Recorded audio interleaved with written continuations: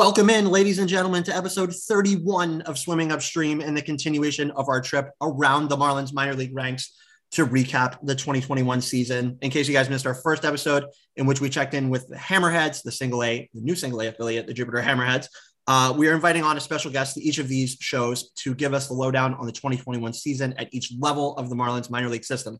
Today on the show, I'm pleased and honored to be joined by John Rawson. He's the awesome play-by-play announcer for the new single A advanced affiliate of the Marlins, the Beloit Snappers. John, thanks for all your work this year, man. I made you a regular part of my week, listening in on MILB TV, on my phone, wherever I could. Even if I was out, I was always listening to you. You did a great job your first year in professional baseball. You just told me. Great to listen to you. It was awesome to meet you as well. And thank you so much for agreeing to donate some of your time to come on and talk baseball with us. We really appreciate it. So thanks for that. And how we doing? Not too bad. Thanks for having me on. It's been an interesting off season, and I got the first professional season under my belt, and we'll see what happens from there. But who knows? It's been a lot of fun, and I'm excited to talk baseball. It's been a while. Yeah, for sure. I mean, these start of the off season is always the hardest time for me because I want more baseball, and we do have the Arizona Fall League, but that's going to end soon. And then it's just basically the overseas leagues, which don't get a lot of exposure. So it's it's the tough time of year, but at least we got the playoffs going on. So there's always something to watch. Right. So anyways, I mentioned it at the beginning. We talked to Ryer Gardenswartz from the Hammerheads on our first episode. He's their media relations coordinator and new promotions coordinator as well. It was his first season working in that role as well with the Hammerheads. He interned before that, but that was 2020 and the season got wiped out. So here we are again with you. And this was your first season. So first question, you gave me a little background kind of before we started, but just for the listeners that may not have caught one of your calls or have heard of you, background getting started in the business. And what I really wanted to ask is just setting yourself apart, right? Because as I know, and I'm sure you do as well, there's a ton of competition when it comes to announcing pro sports or broadcasting or whatever it may be. So quick background. And then what do you think was important for you to do to set yourself apart and to get to your role where you're at today? Yeah. So I grew up in Ankeny, Iowa. It's the fastest growing city in the Midwest. It's a suburb just north of Des Moines, Iowa. I was about 15 years old and I realized that any potential that I had of becoming an athlete was well gone and out the door, being 5'11", $170. So I had to dismiss that, decided what's the next best thing. Well, I'm good at talking and I like sports. So combined the two and tried to make a career out of it. Went to the University of Iowa. That was really where I got my segue into broadcasting. We've got a Big Ten Network satellite that's there. So started doing field hockey, women's basketball, eventually transitioned into baseball. And with the longest season being baseball is a great way to make some relatively stable employment and get some internships in the summer. And it led me to becoming a pro broadcaster. And you mentioned a big thing. The competition is so stiff. There's a really high supply of broadcasters and a very low supply of jobs, which certainly creates some interesting tactics by young men and women trying to get into the industry. And my approach, I think, was a little bit different than many. Some people wait for their applications. They wait for the opening to show up, and then they send out the applications. While I had a master sheet of every affiliated baseball team after the reorganization came out and was sending emails 10, 12 a day nonstop throughout the course of the winter and into the spring. And it was mid-April, and I was probably the last broadcaster hired in affiliated baseball. And it led me to this job, and I really couldn't ask for much more out of a first opportunity to get to be in high A, no less. Yeah, for sure. I did an awesome job too, as I mentioned before. But the other thing, just a quick follow-up on it, your first year, you get a pretty exciting team out there. I mean, from the looks of it, it's really exciting young players. You opened a new stadium. You had that experience as well. So recap it as a whole in a couple words, if you can. Was your first season on the job everything that you hoped? It was interesting. I think the word that I would use to describe it is it was intense. In all the good ways and all the bad ways. Yeah, the team had exciting players, had the minor league home run leader. You've got a guy who's out there, Griffin Conine, hitting 450-foot homers over scoreboards. And then you've also got a team that's got a perfect game through 25 outs, up 6-0, and loses in extra innings. And the next day goes out and rallies from a 6-run deficit to tie the game and then lose it again in extras. So there was just so many intense games, so many intense moments, intense hours.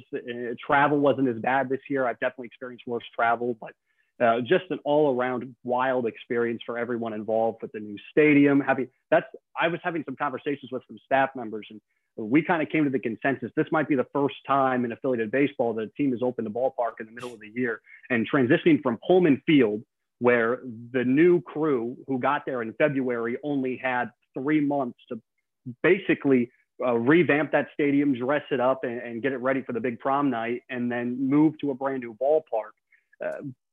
That was a ton of pressure on those people. I really sat from the outside looking in. The team's on the road, and I'm getting texts about the new stadium, and I'm like, hey, this isn't really my funeral yet. But once we got there, it was so rewarding and really exciting. Yeah, for sure. And you segue to this perfectly, because my next one, I got a couple on the team as a whole before we get to some player specific, is basically on the stadium. Big year, of course, huge year. Begins, as we know, this partnership. I think it's a 10-year partnership between the Marlins and the Snappers and Blue Wahoos as well, which are Quint's teams that he owns. The stadium opening, I want to get to this first. Bit delayed due to the pandemic, but then in the month of August, I think August 3rd, the beautiful ABC Supply Stadium, it's situated right there on the river. It opens its doors to fans, and man, it looks great. I've heard great things about it from fans that are season ticket holders and that follow what I do, and they've said nothing but great things about the park. So we talked to Quint at the beginning of the year, and he gave us kind of what he hoped the stadium would do. Of course, he's known before this for opening the park in Pensacola and completely remaking that city with the ballpark kind of at the forefront of that. So he kind of told us what he hopes the park does for Beloit, which was in a little bit of a different situation than the city of Pensacola, which he built pretty much from the ground up. He said he opened this park in Beloit, which Beloit is already a great place, and there's avid baseball fans there. But he had his own vision for the park and what he hoped it did for the area. So, I mean, I know it's only, a month and a half that the park was open, but from the forefront, what has ABC Supply Stadium done for the Snappers and for the community? Well, that's a great question. And I don't know if you've ever been to a game at Pullman Field. I hadn't until I first showed up there. And it took me back to my summer collegiate broadcasting days, having spent some time in press box with no AC. There's not really walls. The broadcaster next to you is overlapping on your feed. And you make that jump to that new ballpark, and it's a huge change. Players were hyped about it. You've got we had the biggest dugouts in minor league baseball. I've never seen dugouts that big. Now, of course, they're built with the pandemic in mind, right? So they're built for that sort of ability to hold that many people safely. But you talk about what it meant for the community, and you've got a ballpark that's not tucked in residential areas where people are going to get mad when fireworks go off at 10:30. You've now got a ballpark that's downtown. It allows people to go and funnel into businesses. It allows those people that eat at those businesses and consume their product to come and view our product. We drew 333 a night at Pullman Field. Our biggest attendance was just over 1,000. Opening night at that new ballpark sold out 3,500. If that gives you a taste of what this meant to people. People go to baseball games for the experience as well as the sport. And if you're just a casual baseball fan, you're not going to go to Pullman Field. But if you're a casual baseball fan, you'll go to ABC Supply Stadium, and that's a big stick point. Yeah, great answer. I wanted to get to a quick follow-up on the park. You kind of already alluded to it. You open in basically at the end of the year. I mean, it's 1 month to go, and now you're in a brand new park. So you kind of alluded to it already, but I just wanted to ask you, I'm sure there were a ton of challenges for the people that were in those roles, behind the scenes with the stadium, but how did they make it happen? Let's just answer that question first. I'm sure this took a ton of planning. You have it set for a certain day, it gets pushed back, and then it finally happens. And from everything that we heard, it from a fan standpoint, at least, it seemed pretty seamless. It didn't seem there were any huge hitches from the people that I've talked to. So it seemed that they did a really great job doing that in the middle of a season or at the end of a season. So how did they make it happen, and what went into that? I guess just to end on that question, you're going to go into next year and you kind of already have the footing, right? You know what to expect, right. What's going to happen. So you can go into 2022 and feel confident that, you're comfortable, right? So rising to the challenge, and then what it did for you, even though it was late, you're open now, and there's a comfortability factor, right? Yeah, definitely. I mean, once you get the opening day is the scariest day, right? Well, we did 2 opening days in one season. So I think this new staff certainly got prepared for that. But the challenge is there was a huge hiccup, and I don't know if the story's gone public or not, but I feel like I'm going to tell it anyway because it's a good one. I was on the road. I don't remember where. It might have been Cedar Rapids. And it was the Tuesday game to start the series in Cedar Rapids. And I get a text coming through that says, we didn't pass pre-inspection. We have 1 week or we're not going to be able to open on the 3rd. And we had already announced the date. There was some hiccups that happened after we had announced it that weren't planned for. And somehow, some way, stuff beyond me, these construction companies and CCI managed to get it done. And so a huge kudos to those guys working pretty much around the clock, huge staff when we were there, bringing out season ticket holders to come pick out their new seats. When I toured it to see the press box, their scaffolding everywhere, people busy working around. It was impressive, the fact that they were able to get that done, the manpower that went into that, and nonetheless, the money, fully privately funded stadium to get that all done. So just a huge props to Quint, Diane, and CCI for making that happen because, yeah, without them, we would have seen a much different story with what would have happened had they not got through and passed the final inspection. Yeah. Wow. That's amazing. And I'm sure some great work and long late night phone calls and all that other stuff probably went into that. So very impressive. And as I said, from a fan standpoint, people that I talk to, they love it. So I can't wait to get there myself. I hope to get up there next season. We'll see if that happens, hopefully. But yeah, park looks amazing. We talked to Quinn about it. He kind of alluded to the fact that they wanted to maintain kind of that classic baseball feel with the brick building, so that's definitely there. You still have the history and then you have the modernization. You talk to players about it. I talked to Troy Johnston about it when we had our podcast with him. And he was just like, man, it's night and day, like going from Pullman to this brand new park. Yeah. He said it was one of the nicest places he's ever played baseball. So yeah, awesome stuff. Again, can't wait to get up there. So it's likely going to happen next season for us, hopefully. But yeah, the last thing on the team front,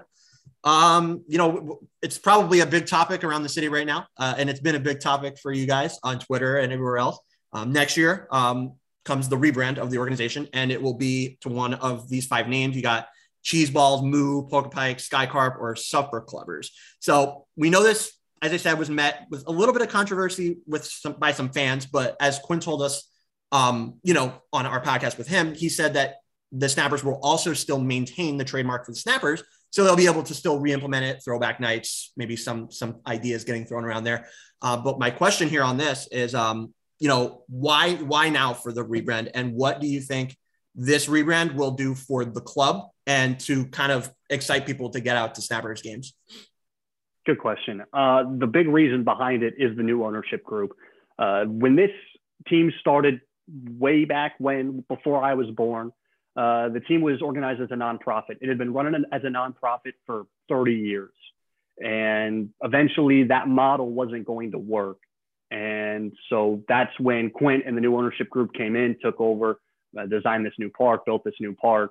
The rebrand comes as sort of a way of separating the new franchise, the new business. It's a business.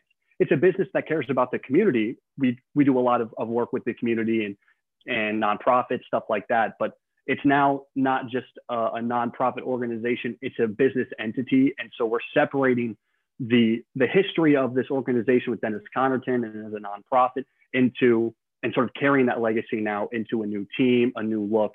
And I mean, it's not hard to see the controversy behind it. You go on Facebook, you look at the comments, it's pretty easy to see where people's opinions on this lie. And when you've had something around for so long, it's definitely hard to get behind it. I mean, look at what's happened with the Cleveland Indians and their new rebrand. People like things that have history to them, a little bit of, hey, yeah, I remember going and seeing Snappers games back in 1997, right? And things have changed. I think the time has changed. I think it's now or never in my mind, because this is the optimal time with a new ownership group to really become someone different than what the organization has been for so long. And it's meant so much to the community, but this is still the same. It's still the same team in a sense. It's Beloit's team. It's Southern Wisconsin's team. It's Northern Illinois. This is a team for all those people still. And I think it might not work initially. We might see people upset about it initially, but when people start to go out and realize, okay, this is still our team, I think it'll change. It always does, right? Those rebrands, people don't like change. People are scared of change, and I totally get it. But once people see what's really going into it, I think they'll buy in. Yeah, I mean, we've seen it a lot in the Marlins organization. Before the Snappers were an affiliate, the AAA affiliate was New Orleans, and they were the Zephyrs, and they rebranded to be the New Orleans Baby Cakes, and everybody was like, "What the heck is that? Like, why are they doing that? We've been the Zephyrs forever. That's not New Orleans. Like, they're taking away our history." Like, everybody freaked out, but then it happened, and everybody saw the logos, and everybody got behind it, and everybody was like, "Yeah, that's awesome." And it really drove their merch sales, and people got behind it. Same thing with Jacksonville; they became the Jumbo Shrimp when they were the Suns. People were like, "What are they doing?" Then their whole business model came out, with the Family Affordable Fund, everything that they do.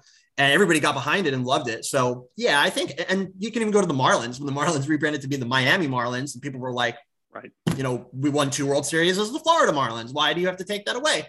And that one was met with a little more controversy because the logo didn't do well. But now with the new logo, people are loving that as well. So, yeah, I mean, I think anytime this happens, there are going to be people that are upset. But as a whole, I think eventually people will come together and accept it and get behind it. So, and I think that's exactly what will happen with you guys, as you said. So, yeah, I'm excited to see it, man. I'm excited to see which one of those options is the winner. I think they're all fun. I think they all say a little bit of something about the area from what I know of it. So, yeah, I think it's going to be awesome. And I think it's going to help for sure. All right. Yeah. So that's all I had on the club as a whole. I wanted to get to a couple of player specific on like the standout guys that we really looked at in Beloit that we were watching all year and said, right, wow, he really stood out to us. So the first one for me is a guy that I talk about a lot on many shows. We've had him on the show personally, as I told you, Troy Johnston. Troy is a guy for me that I started talking about before the season started. I was talking to him on a couple of other podcasts. I was talking to Daniel about him. We kind of go back and forth and pick out a couple of guys that we can think could be like these sleeper guys that we think could do really well. And for me, mine was Troy Johnston, because I just saw an extremely patient hitter from his college days, knew what he was doing at the plate, really, really patient, just knew how to get the bat on the ball, and not too bad in the outfield. They've shifted him to first base, as we know, which we'll talk about. But man, all I thought was missing in his game was the power. And he showed that in abundance this year. I mean, tons of doubles. He's got homers. Did really, really awesome. A huge breakout year for him. He's up into top 30 lists. I mean, started with the Hammerheads, hit 349 with the Hammerheads, which he was old for that level. But, you don't hit like that in Jupiter for no reason. And then he goes up to you guys and just continues, man. Just continues building. So, yeah, my question on him is, kind of out of nowhere, a guy that just kind of came out of nowhere, later round pick, and just took off. So for me, that's like my main breakout performer in the organization as a whole. So I just want to know what you saw from Troy, and all his skill set and coming to fruition and adding in the power. Like I said, he's in Arizona doing well right now. So your thoughts on Johnston? Well, heck of a guess by you. Yeah, what a money pick. He was a stud. You've got a guy who, yeah, Gonzaga was a good hitter, good contact hitter, put bat to ball, walked quite a bit. But in his first professional season, you did see that power lack. And he showed up to us. We were on the road in Quad Cities, and it was just like, okay, here's this new guy who's probably going to play for first base for us. It's a position we need. And he steps in, and he's just gapping everything. Doubles opposite field, hit an opposite field homer that first series, ended up becoming player of the month, hit 337, drove in over a run per game. And you're sitting there, and you're like, is this the guy? Like, is this the guy the Marlins have been looking for to kind of fill a void in organizational depth in the infield? And I think the answer is clearly yes.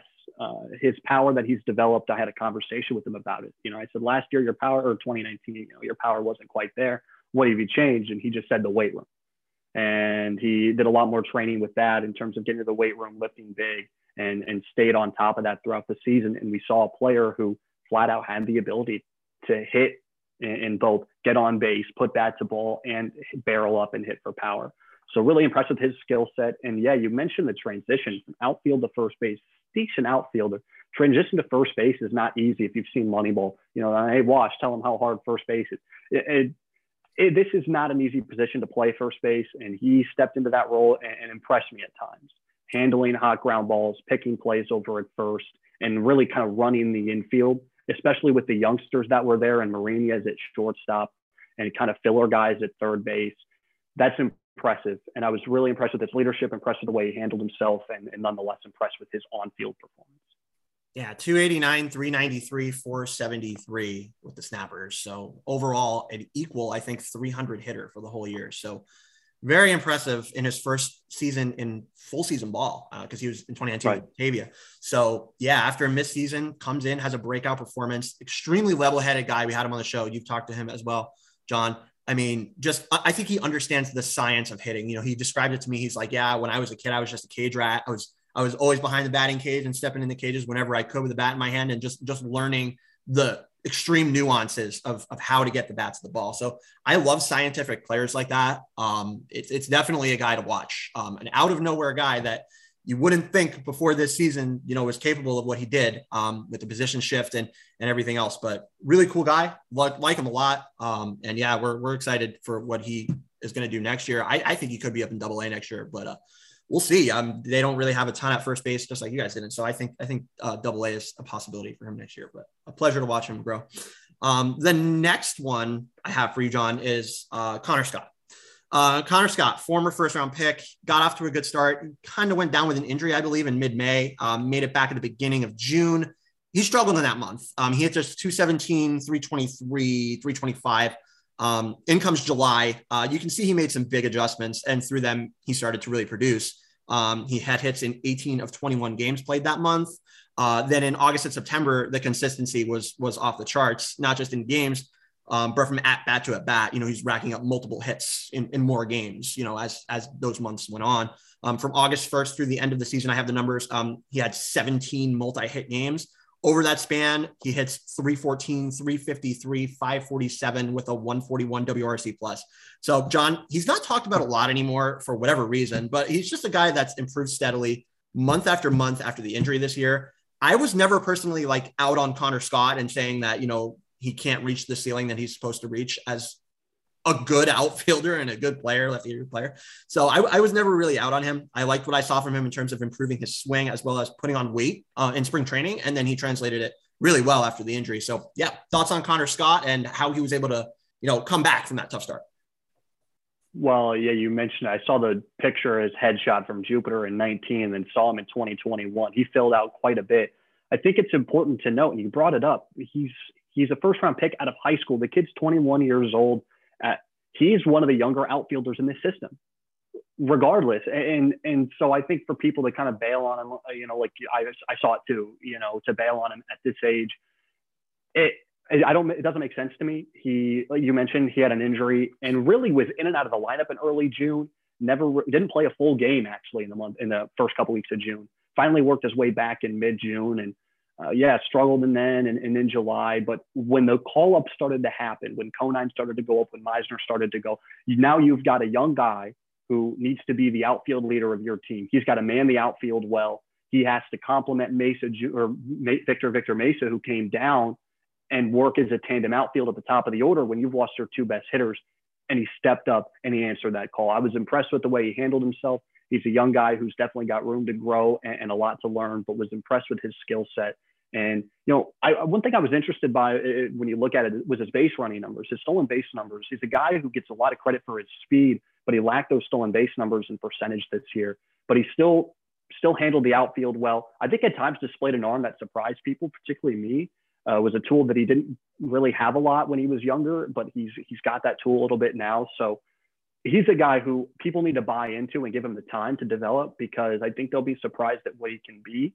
The problem is how loaded that outfield is with the Marlins system. You have so much competition, AAA, AA, you've got it all up and down the system. He's a guy who I fear could get lost because people will bail on him because, he's a first round pick, 2018. He's not panning out.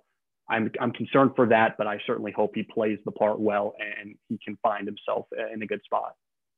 Yeah, definitely agreed. I mean, with everything that the Marlins have, there's going to be guys that you just say, you either trade them or, we know the Marlins are planning to be active in the offseason, or they just kind of fall off as you mentioned. So yeah, I definitely think that Connor is a guy that can make it happen and reach the ceiling. And he kind of started to show it for me, at least late in this season, as you mentioned. So I hope he continues to do well. He's in the development camp right now with the Marlins and showing some pretty good things there as well. Of course, they're hitting against the pitching machine, but he's getting the time with the major league coaches and around the organization. So that's cool to see. I think next season, if he is still with the Marlins, I would probably say he could start. It's going to be so weird what they do with all these outfielders. If everybody stays, I'm trying to guess the alignment, like kind of make up lineups for next season. And with outfield, it's really hard. But I could see him starting 2022 if he is with the Marlins. I think he could start back with you guys because of what the Marlins will likely move to Double-A,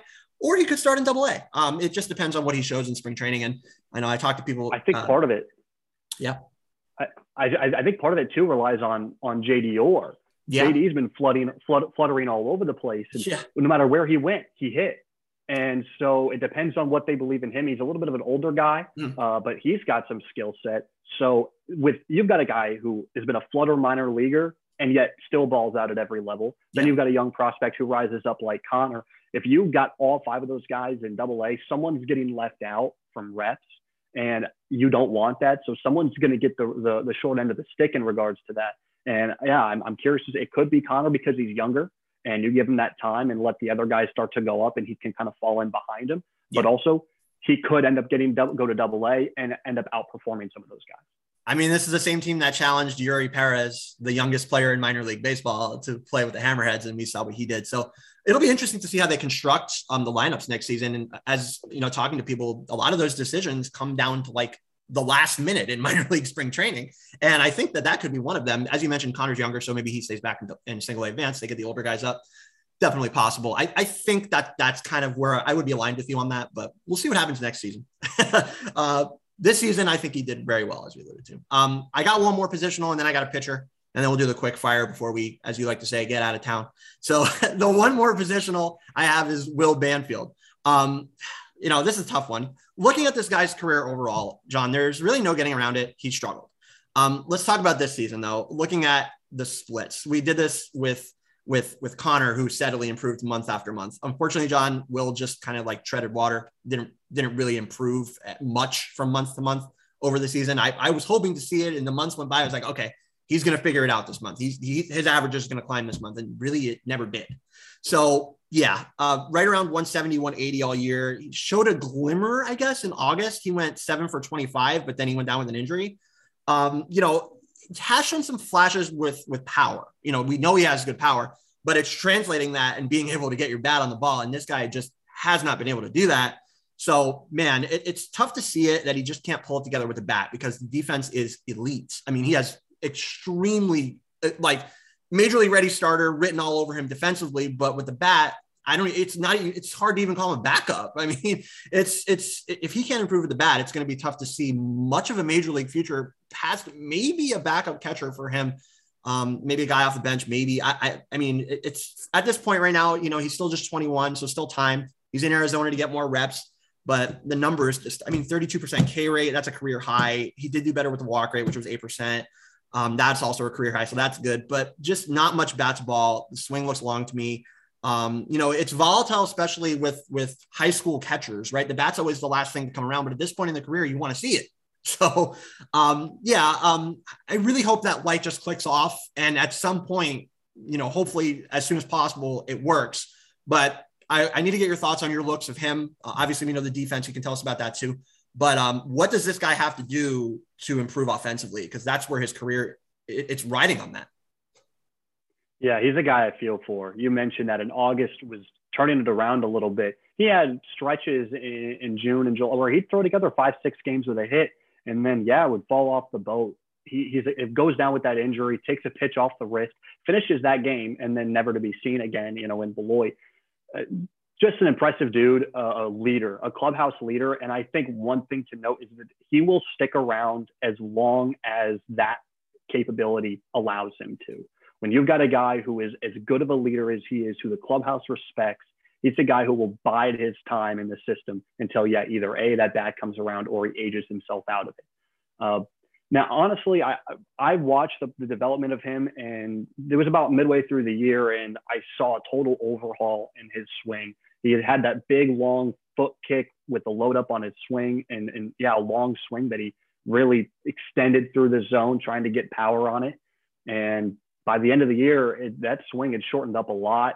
He didn't really have much of a kick. It was a lot more torque versus actual momentum push. I really can't tell you what it is that he has to do, other than I agree it has to be done at some point. But it sucks because we saw a guy who did take that step in August, and we never got to see it out. and he didn't get to see that out. So I'm certainly hoping that missed time doesn't give him a step back, because defensively, he is elite. He's the best catcher in high A, no question about it. He is up there with the ability to catch in the major leagues right now. The difference, the reason that he's where he is the bat. Yeah. And like I said, hopefully he figures it out at some point. More reps is what I want to see. And he's in Arizona. He's probably going to go to spring training. He was in spring training this year. He was kind of just there for the experience, though. Didn't really get many reps. I think he got into like one game, and I don't think he even got in a bat. So he was just there for the experience. Mattingly said that to us. So anyways, I hope he comes to spring this year and they let him get some time at the plate. Right. So the more reps, the better for him, because he's still 21 years old. So there's time, right? I'm not out yet, but it's just sucks to see him continue to struggle with the bat because the defense is so good. Anyways, we'll move on. Pitching. The one guy I want to ask about here, MD Johnson. This guy, when me and Daniel were talking about him early this year, I was literally referring to him as Wild Thing, because he was the epitome of effectively wild with the Hammerheads. 42 innings pitched, 77% left on base. So very clearly struggled with his control because of that walk rate, which was just so incredibly high. So yeah, obviously the control was his problem. But he was able to strand guys on base and get around damage. Like that's what limited his ERA. And that's eventually what led to his call up to Beloit. But the control, that wasn't going to work against upper level hitters. I didn't even think against guys in Beloit. So he joins you guys in Beloit. And what happens in 59.1 innings, his K rate is pretty much the same, but the walk rate is all the way down to 11%. And his ERA shrinks down to 2.58. So clearly he found something in his control, right? So not overpowering. He's low 90s, changeup and slider. It's not, like I said, it's not like a blow it by you guy, but good size. He's like 6'6", 200 with some tricky mechanics that caused some deception for him, I think. So the only thing for me that I look at and say it's a negative for the season, or maybe something that's not sustainable, is his BABIP was 202, which is very low, with 300 as the average. So that's probably going to come up at some point. ERA will probably rise with that. But even if his ERA is in the high threes, that's a usable starter, right? So yeah, probably not a guy that's talked about a lot, but I did want to mention him here just because of the improvements that he made with the control. And then again, with his funky mechanics, he's a guy that's able to remain effective. So what'd you see from him, how he was able to put it together, and definitely his repeatability, which was the main thing for me. First start, he showed up to Beloit through 6 innings, walked just 2 guys after looking at the numbers where he walked 37 and 42 and a third, I think was his numbers when he was in Jupiter. So I had a conversation with Bruce Walton, veteran pitching coach, and said, well, what did you see? And he said, I didn't see a lot of the remnants that we heard that we would get from him in Jupiter. And the conversation eventually trickled down to the automated balls and strike system. And this is important to note, that the walk rate in where Jupiter is in the low A Southeast is substantially higher than it is anywhere else in the minor leagues. And some might say that's level of play. I would argue that it's simply the fact that your catcher can't buy you a strike. When you've got that system, your catcher can't frame that pitch that might be just off the edge to look pretty good. And that's a big note. And it's something that I think really helped him. You've got catchers back there like Will Banfield, Dustin Skelton, who are 2 strong receiving catchers. That changed the game for him a lot. And yeah, effectively wild was the term I used on him a lot. Even when he did have points with Beloit where his command just disappeared off the face of the earth, but he still would go 5 innings, no hits, no runs, and 4 walks.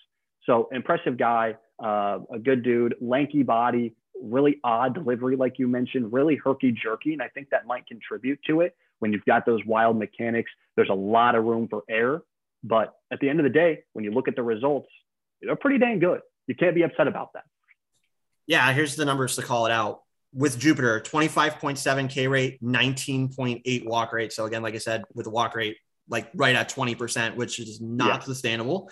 And then with Beloit, 24.9% K rate. So slightly diminished, but not bad. I mean, you can't be mad about that. It's his last innings too. And then the walk rate, 11%. So he found something for sure. And those mechanics make him tricky, even though this stuff's not fiery. It's not a guy that's going to throw 100 miles an hour, but it's a usable guy that I think could have a back end starter ceiling, or at the very least a bullpen floor. So I like MD, man. Seems like a cool guy. So yeah, definitely an interesting guy to follow and dig into his numbers. Go look at his Fangraphs page. It's ridiculous. Anyways, I got one more. We're coming up on the end. I got one more, and then the quick fire. The last guy I want to get to is George Soriano. George Soriano, another arm that really intrigued me this year, got a late start to the year because of an injury, started and extended. Then he went to Jupiter before going to Beloit. Was super solid all year. 3.43 ERA, 1.35 whip. That's 89.1 innings pitched. If you want to dig into his stats a little bit closer, higher walk rate during his time in Jupiter, not as bad as MD, but 12% walk rate with Jupiter and down to 8% with the Snappers. So his stuff is pretty good. Also not overpowering. I don't really think he's that blow it by you type pitcher, but his stuff is solid. He sits like 92, 93, can hit like 95. I've seen him go to. Best secondary pitch, I think, is a slider, has a changeup too. So again, not overpowering, but really repeatable. And his ability to control it, I think, is what sets him apart. It's really low walk rates and just doesn't give up free passes. Looks like he attacks hitters really well. So yeah, another guy that's not really talked about a lot, especially over a lot of the other pitchers in the Marlins organization. But thoughts on Soriano? I think he had a good year despite getting the late start. Yeah, big biting slider. That's the way that I would describe his style. He wants to put you in that count where he's going to come with that slider. And doesn't matter if you're righty or lefty, that thing is going to creep up on you and it's going to break away quickly from a righty and right in on your hands to a lefty. So we got a lot of weak contact with it and a lot of strikeouts with it, had multiple double-digit strikeout games in Beloit. Really impressed me with his ability to up that strikeout rate from 2019 to 2021. He pitched quite a bit in 2019 and didn't get a lot of the strikeouts this following year in 2021. Much more impressive and sustainable strikeout numbers that he threw up. And he's a young guy. Still, I think could improve quite a bit. That changeup is a little weak. I think if that slider's not working, he tends to struggle. The starts where he didn't perform well was when the slider wasn't being commanded effectively, and he had to lean on that changeup for his secondary, caused him to get hit around, give up some homers. So yeah, he's a guy who I think is interesting to watch, like you mentioned, and that slider's big, but if he can't command it, he can be in some trouble. Yeah, for sure. Agreed. That slider's got to be working for him. It's definitely his best pitch. Fastball's not enough to get by on its own. So yeah, agreed. If he's commanding that slider though, it's going to be good. And another guy that I think could be back end. That's all I got for you in terms of full length, John, but everybody has to face the quick fire round that comes on the show. So this is just 5 quick, short question and answer format. I ask, give me a quick answer, and we'll let you get out of here after that. So if you're ready to go on this, I got 5 lined up. First one, broadcasting mentor or somebody you looked up to when you were starting your career as a broadcaster. John Miller, San Francisco Giants, a guy I listened to, and Ryan Lefebvre, Kansas City Royals. Nice. All right, we'll go on. Second one, best thing to eat at the new ABC Supply Stadium. Oh, that's a good one. We get press box food catered. It's solid. But if we're talking just down in the field, tacos or nachos, I'm classic like that. Agreed. Nachos is always a go-to for me. All right. Third one, favorite moment or play that you called this year? Ooh, Thomas Jones grand slam to tie the game, or the whole entire 9th inning of that 15-5 Wisconsin game that ended as a 15-13 game. That was just a wild game that ended the way nobody thought it would. Nice. Thomas Jones, another intriguing guy that we didn't get to, but maybe next time. All right, fourth one. A lot of stuff happening, next year with the park, the rebrand, your second season, obviously behind Mike. And then you're going to get probably some of that next wave. You've already seen it with Fulton and Perez and guys like that are coming up. It's going to be an exciting 2022 season. So if you can pick out one biggest thing you're looking forward to, it could be from a team standpoint or a personal standpoint in 2022. In terms of team standpoint, I'm looking forward to seeing Yuri Perez take that next step. He was so solid at such a young age. I think he could be a guy who didn't catch a lot of attention, but should have. And second, personally, I'm just looking forward to getting another opportunity going out there and developing the skill set. Nice. Did a great job this year, as you mentioned. And then the last one, this is the last one we got before we let you go. I'm asking this to everyone that comes on the show in this series of episodes. It's a scale of 1 to 10. How confident are you in the Marlins minor league system as it sits right now, organizationally at all levels? We know trades may be coming, but in terms of what's here right now, confidence level. I'm going to go with a 6.5. I think the infield needs some work. The outfield's so good, pitching solid, but there's no infield depth across the system. It's a problem. Yeah, definitely. There is some longer term, but those are young kids. Right now, yeah, right. Guys who are 5-6 years out. I think that there's a few of them, but if you shorten that up to 3 or 4, there's not a lot. Exactly right. That's why the Marlins are talking about with Miguel Rojas. You may be looking at him, staying at shortstop, which I'm okay with, but it's not that franchise altering player in terms of on-field skill set, but we'll see what happens. The Marlins can get creative in the Rule 5. Maybe some trades, definitely some trades incoming. So it's going to be a fun offseason to follow. We'll continue to do it here, as you guys know, but that's John Roston, guys. He's the awesome new play-by-play announcer for the Beloit Snappers. It was a joy to listen to him this year. Please catch him on MILB TV, or if you're in the Beloit area, you can, of course, listen to him on the local radio. Fantastic stuff, John. I really do appreciate you donating the time to come on here as the offseason gets going after the grind of a season, I'm sure, for all of you guys. So I really appreciate it. It was a pleasure meeting you, and you're welcome back anytime, man. Hey, absolutely. I appreciate the kind words, and thanks for having me on. Awesome. So there you go, guys. John Roston recapping the Beloit Snappers 2021 campaign. That'll do it for episode 31 of Swimming Upstream. We'll see you guys soon to recap the season for the other Quinn Studer related club, the Pensacola Blue Wahoos, and me and Daniel DeVivo will be back soon with an update to our consensus top 100 prospects list. So stay tuned for all of that, and we'll see you guys next time on Swimming Upstream.